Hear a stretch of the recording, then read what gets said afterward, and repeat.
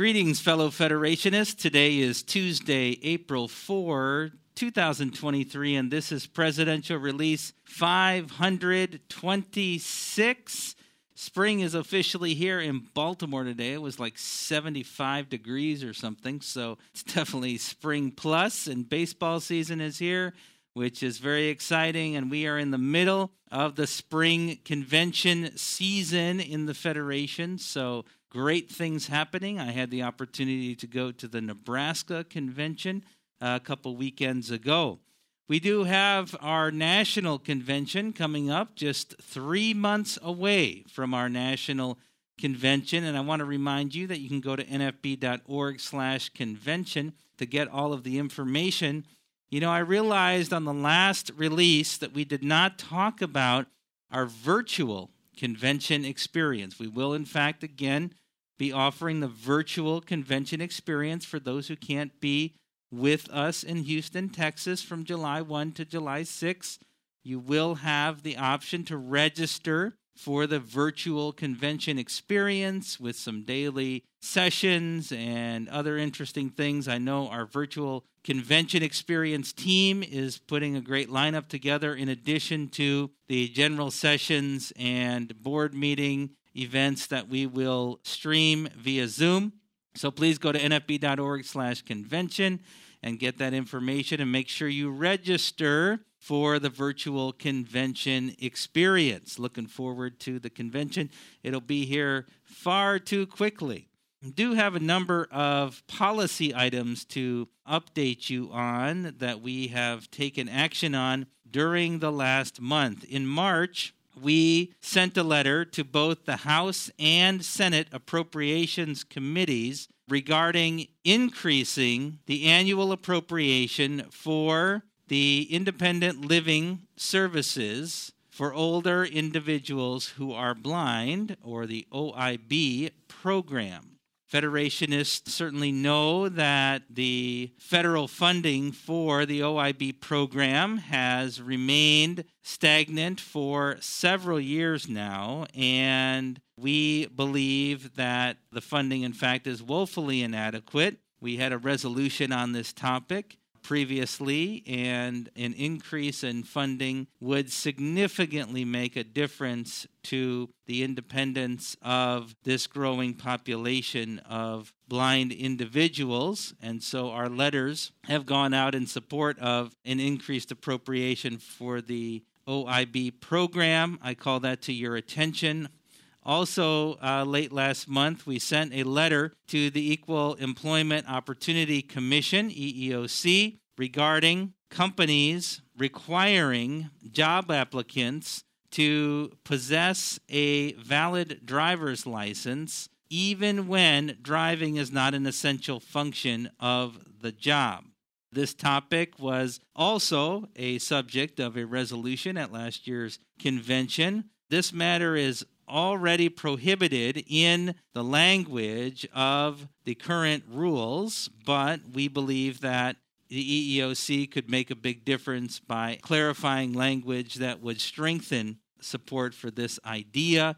It's something that many blind people have faced problems with, and in fact, we've written to a number of employers about the fact that the employer requires a driver's license when it's not an essential function of the job. We recently wrote to Mount Holyoke College in Massachusetts, which was requiring a driver's license for a number of positions, including the coordinator for the Americans with Disabilities Act work at the university. All three of these letters can be found at the policy statements section of the advocacy page on our website. That's nfb.org/advocacy. You will find all of our recent statements, legislation, many things happening there.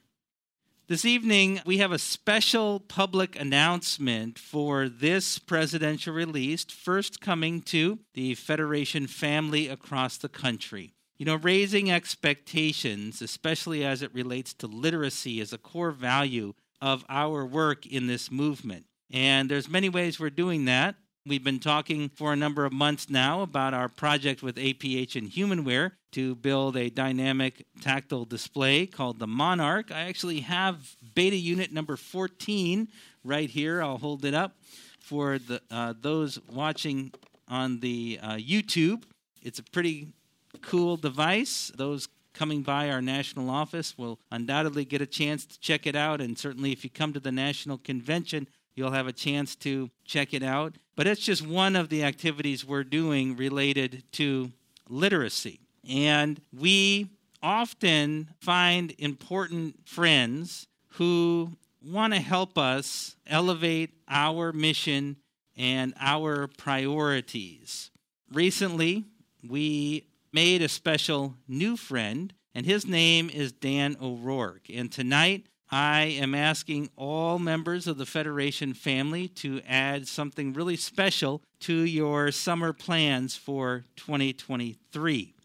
This is our official announcement of the National Federation of the Blind 2023 Route 66 Ride for Literacy. We're excited to partner with Dan O'Rourke for this journey of dedication and connection this summer.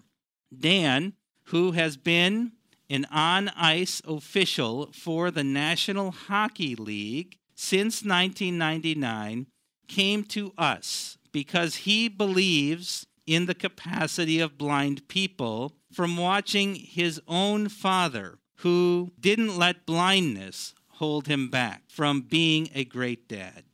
Dan shared his dream of doing something big to let blind children and adults know that they were not alone and that we truly can live the lives we want. So why not bike Route 66? Well, it's not what I would have thought of, but it's Dan's passion, and it's a great way while trekking over 2,400 miles to talk about the National Federation of the Blind. I have had the pleasure now of talking with Dan on a number of occasions, getting to know him and what drives his determination. And I am confident that the Federation family members will all find his understanding and spirit to be completely in sync with what we do in our movement. Many people come offering to help us, but they truly don't get us. Dan not only gets us, more importantly, he is very clear that he simply wants to promote us as a partner in our movement. He's not trying to speak for us. He's not trying to help us as an outside-sighted person. He's trying to elevate our stories, and he wants to use his experience and platform to do that. So starting at the end of July, we don't have an exact date just yet, Dan will ride a bicycle from Santa Monica, California to Chicago, Illinois, along the famous Route 66, which, as I said, is just over 2,400 miles. This is an opportunity for us to expand our circle of connection and to get more people to know about the work that we do. We will be coordinating a number of meet and greet events along the ride to create awareness about the Federation and our literacy efforts. And this is also a great opportunity to bring financial support to the organization during the ride from people who may learn about it outside of the Federation. There still are lots of details to be worked out, and we will be sharing those as we have them. We have invited the 8 Route 66 affiliates to be part of this. That's California, Arizona, New Mexico, Texas, Oklahoma, Kansas, Missouri, and Illinois. And we believe there will be many other opportunities for other affiliates to get involved, especially we're hoping affiliates that host NHL teams. As always, though, every member of the Federation is going to play an important role in amplifying this ride for literacy and telling our story and helping to share what Dan O'Rourke is doing to elevate the experience of blind people. As I say, more details will be coming in the weeks ahead, and those of you coming to the National Convention may even have the opportunity to meet Dan in person, because he will be at our National Convention, because at that time the NHL season will be over and he'll be getting ready to make this big ride. We will be sharing all the details, and you can check it out at nfb.org/Route66. You will be able to sign up to get updates, and of course we'll be putting information into our communications stream. I think this is going to be an exciting part of our summer, especially coming off a great national convention. So I urge you to get involved and find ways to support the Route 66 Ride for Literacy in the National Federation of the Blind. I do have a number of Federation family news items to share with you on this release. From California, the San Jose Silicon Valley chapter reports the passing of one of its founding members, John Vandervoort. John had been a member since the 1970s, and the members of the chapter wish to remember him.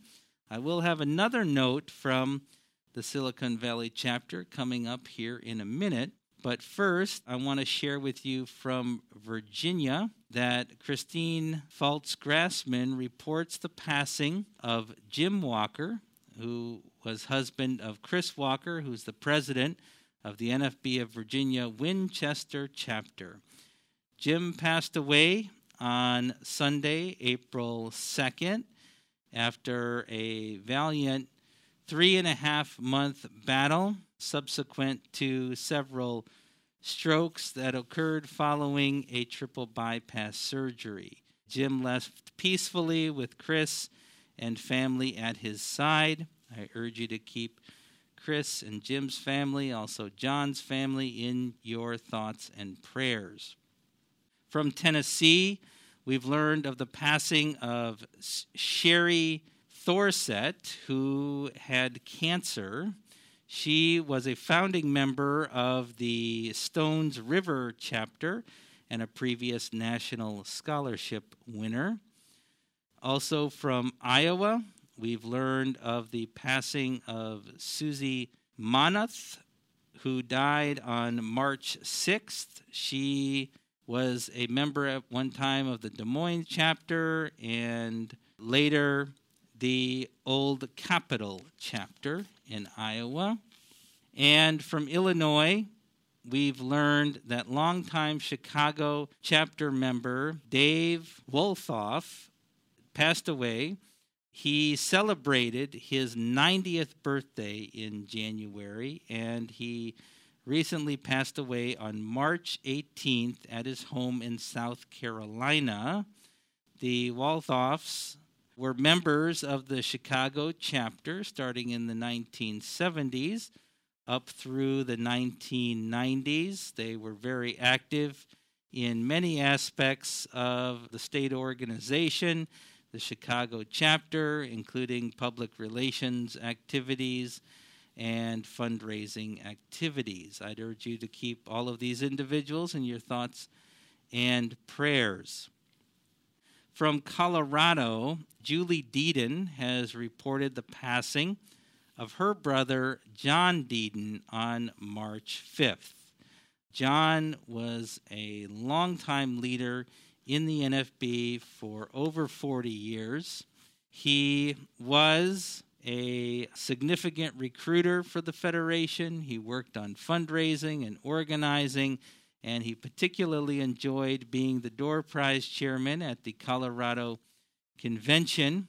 He was a deep supporter of the Colorado Center for the Blind, and everybody will miss him. Julie adds this personal note: John enjoyed skiing, running, and lifting weights. He always had a pet dog around the house that he could spoil. He had a heart of passion, generosity, and love for his wife, Michelle, their daughters, and 10 grandchildren, and all of us. I encourage you to keep Julie, Michelle, the rest of their John's family, and friends in your thoughts and prayers, and those members of the organization who I might not have known about this evening. Now, I do have one joyous piece of good news coming back to the Silicon Valley chapter, and that is that Jamie and Timothy Crane and their son Helion welcomed a new daughter. Celine Lillian Crane came into the world on March 9th. Celine arrived, get this, weighing an unexpected 11 pounds, 11 ounces, and almost 22 inches long. Now, this is a quote from Mom. She says, quote, "It was a challenging delivery, but Mom and baby are expected to make a full recovery." Jamie and I might have different definitions of challenging. That might be an understatement, but congratulations to Mom and Dad and Big Brother, and certainly welcome to Celine to being the newest member of the National Federation of the Blind. Pam, I think that's what I have at the moment. I'm going to flip it back to you. Please join us for the next presidential release live on Tuesday, May 2nd at 8 p.m. Eastern. You can contact President Riccobono at 410-659-9314 or via email at officeofthepresident@nfb.org.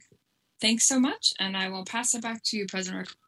That's what I have on this April release. I know that many of the members of the Federation family will be busy this month celebrating the myriad of various holidays that we are enjoying this month. And I wish each of you well, and I hope that you are making your arrangements for the National Convention, which I know will be one of our finest in Houston, Texas, in July. We do have a couple more months of real activity to go and a number of things to do. So with that, I will leave you with the customary endings and say, let's go build the National Federation of the Blind.